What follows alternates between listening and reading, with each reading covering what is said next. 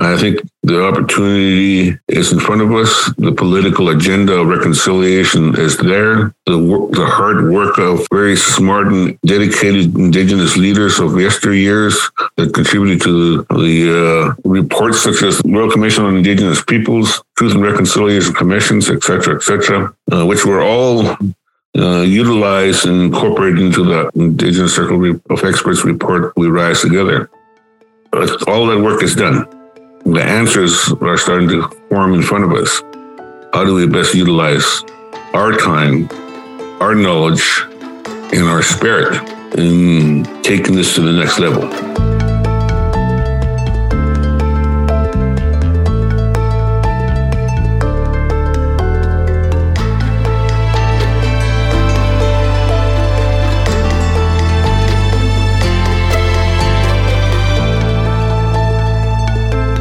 Hello, people of Canada. My name is Steven Nitah. I am a First Nations person from the Tsuut'ina First Nations in the Northwest Territories. I'm a former chief, former MLA. I was the lead negotiator for Tsuut'ina in the establishment negotiations with Canada and the government of Northwest Territories that created Tsuut'ina Indigenous Protected and Conserved Area. I was also a member of the Indigenous Circle of Experts as part of Canada's Pathways to Target 1, where we were mandated to ask Indigenous peoples from coast to coast to coast about what type of relationships they would like to have with Crown governments to use some of their territories to help Canada meet its international commitment under the Aichi Accord, which now has migrated to the Montreal-Command Accord and the Paris Agreement of 30%. In that endeavor, as part of the Indigenous Circle of Experts, I traveled across the country, meeting with Indigenous peoples and leaderships and communities in the West Coast with folks from that region, in the East Coast with folks from that region, here in Yellowknife with folks from northern territories and northern provinces, western provinces, and in Winnipeg, folks from Ontario and Manitoba and such. And basically, we asked the question, what type of relationship would you like to have? And then we took what we heard, drafted a draft report, gathered the folks again in a national gathering, 2 of them, reviewed the report, and finalized the report that we released to Canada and to Canadians in March of 2018. The report is called We Rise Together, and it has 48 recommendations, all very much implementable, as the Indigenous Circle of Experts consisted of 11 of us Indigenous folks working for our nations and regions in the area of conservation. Along with us were about 9 other individuals from the provincial, territorial, and federal bureaucracies that work in the conservation sector. So those recommendations were deeply discussed and are recommendations that can be implemented by all the governments of Canada based on the input from the federal, provincial, territorial bureaucrats that represented their governments in these discussions. The report was accepted widely in Canada and globally as a tool that the governments, academia, philanthropy, and ENGOs are utilizing in their relationship building in support of Indigenous leadership and conservation across Canada. As that process was winding down, discussions started to look at creating a research type of a project through a proposal to the SSHRC, Social Science and Humanitarian Research Grant, I think that's called. It's a Canadian government grant. And we were lucky to get a 7-year research grant to support the implementation of the 48 recommendations. The research project we created, we named Conservation to Reconciliation Partnership. It consists of six of us leaders that are managing the process and have been very successful in generating a lot of interest and resulted in over 500 partners across the country and other parts of the world, all agreeing to support Indigenous leadership and conservation.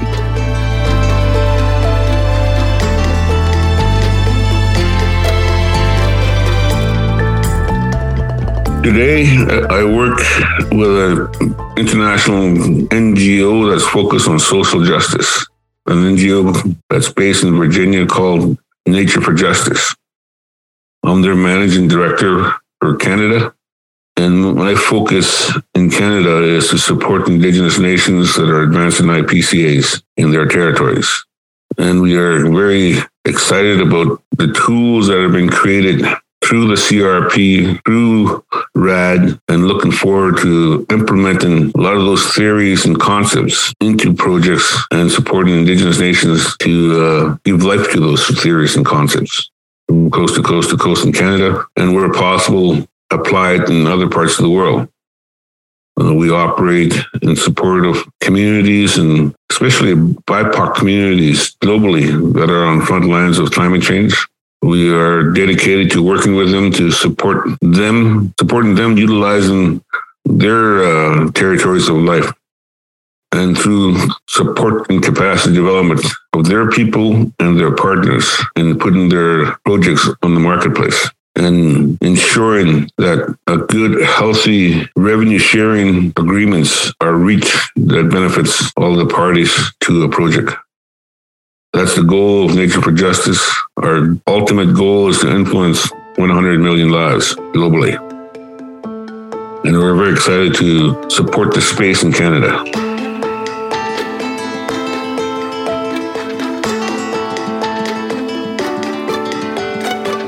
The main goal of the Conservation through Reconciliation was to develop tools that can be used by Indigenous nations, their allies, the NGO communities, and governments to support Indigenous leadership in conservation. We're 4 years in, we've got 3 years left. And as part of the tool making process, we looked at 7 different streams of research. One of them was conservation financing, which I took particular interest in, recognizing that, Canada is a huge country with a relatively small tax base. Through research and work, I know that Canada's protected area systems under the national parks legislation represents about 4.5% of the total land protected in Canada. They are operating at 70% capacity. There's just not enough money within their budget to fully fund what's required. And if Canada is going to get to 30% as committed now, there's not going to be a tax base to support the management, operations, and governance of this new protected area. We are roughly at 13.8%. We need about 16.2% to complete the 30%. That 16.2% represent land quantum of roughly the size of Manitoba, if not a little bit bigger. So it's a huge quantum of land. And the opportunity to answer some of the calls to actions around the reconciliation agenda that Canada is embarking on and has been embarking on for the last little while, for Indigenous nations to have some semblance of land back on that reconciliation agenda is right in front of us. And to do it for the noble cause of giving nature the 1/3 solution that is needed to address climate change and the impacts of climate change is even better. So the Conservation through Reconciliation Partnership and the different 7 streams of work is to support that possibility.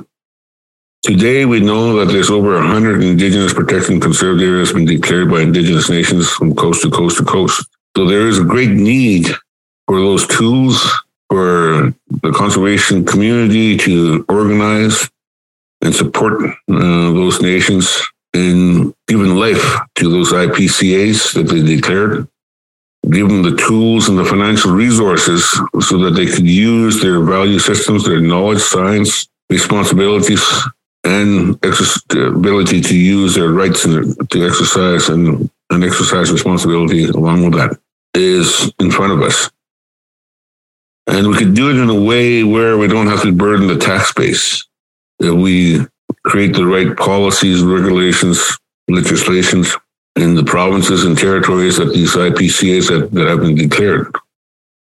In fact, it could be a financial boon that create a stable financial environment rooted in conservation, rooted in Indigenous leadership, rooted in Indigenous value systems that has proven to be the best in the world. Today, we know through scientific research and gatherings that Indigenous people make up about 5% of the world's population. Yet, they hold 80% of the remaining biodiversity. The nature that is the 1/3 solution to climate change. And many of our peoples have the raw materials within their territories in Canada to support the other 2/3 solutions to climate change. So Indigenous leadership in not only conservation, but land relationships, whether it's economic development, conservation, or others, is essential. We're proven to be the best caretakers of nature. The world needs that. And in Canada, we have constitutional rights that are becoming clearer and clearer. So the opportunity to work and build relationships between Indigenous nations, the provincial governments, territorial governments, and federal governments is right in front of us. And we have the opportunity to define what reconciliation looks like in the 21st century.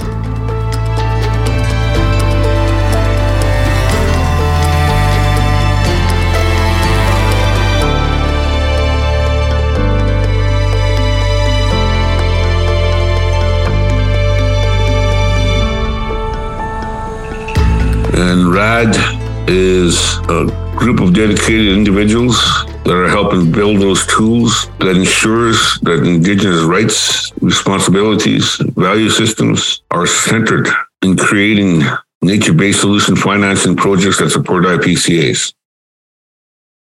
That would help bring the human relationship, human value systems into carbon offset projects. Today, we see, especially in the global south, where RED Plus projects are created, where the early investment in the human relationship with nature was not valued as high as the carbon sinks and the sequestration capacity of their lands were. The fact is that those human-nature relationship in those territories of life globally is the reason why those are the healthiest nature in the world. What we do in RAD, what we're trying to do in RAD is identify what that could look like in the project development by drawing on the experts and expertise that exists within Indigenous communities and creating space for capacity development where needed. And there's capacity required on both ends of the spectrum. There's capacity required on the Indigenous community side and the technical aspects of the nature of the projects, understanding the global marketplace. There's capacity required by the NGOs and other organizations and individuals that want to support Indigenous nations in advancing IPCAs. There's capacity required at the provincial and territorial government level. There's very little knowledge about the carbon markets and how they could qualify, and more importantly, how they can influence the matriculation of the marketplace. And I think going into Fredericton, we have the opportunity to think how we can influence that marketplace by centering Indigenous rights, responsibilities, and knowledge systems. What is it that can be done that will help all these parties that is required to get a large protected area off the ground today? I think the opportunity is in front of us. The political agenda of reconciliation is there. The hard work of very smart and dedicated Indigenous leaders of yesteryears that contributed to the reports such as the Royal Commission on Indigenous Peoples, Truth and Reconciliation Commissions, et cetera, which were all utilized and incorporated into the Indigenous Circle of Experts report, We Rise Together. All that work is done. The answers are starting to form in front of us. How do we best utilize our time, our knowledge, and our spirit in taking this to the next level and creating high integrity, high value, nature-based solutions projects in Canada that can influence the marketplace globally? give nature that one-third solution opportunity that we all need, that our future generations need.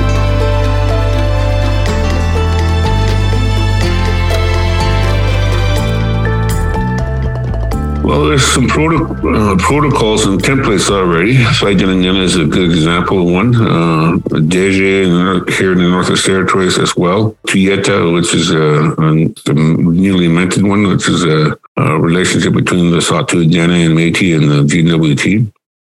You know, the Haida started this whole process with negotiating an agreement with Canada where they had both agreed to disagree on a fundamental area.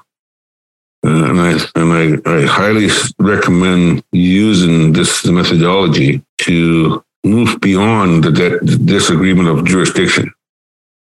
Like in Steven Nitah, like in Haida and Steven Nitah, the first line pretty much says this guy saying this is our land. We have the authority and the right and responsibility to do it. And Canada's turn, they said the same thing. So obviously there's a conflict of who has jurisdiction. But the third line says, okay, we agree to disagree on who has jurisdiction, but we agree that this area is important enough that we will work together to protect it. So coming to agreement is essential, and even agreeing to disagree can get you to an agreement that can create and realize IPCAs. So that's one template. The Great Barrier Rainforest and their carbon projects is one of the largest in North America and the largest by land mass, is considered very successful. So we have a great example here in Canada already. And that took willing governments and progressive initiatives to accomplish that. We're not starting from scratch. But we still have the market is still nimble enough that we can still influence it by introducing our value systems, that we are part of nature, and what we do to nature, we do to ourselves, and create examples of what that could look like in a first world environment where Constitution and Indigenous rights are recognized, that can hopefully influence the marketplace so that marketplace can compete with the Canadian carbon markets by doing good for Indigenous and other people on the front lines of climate change across the world.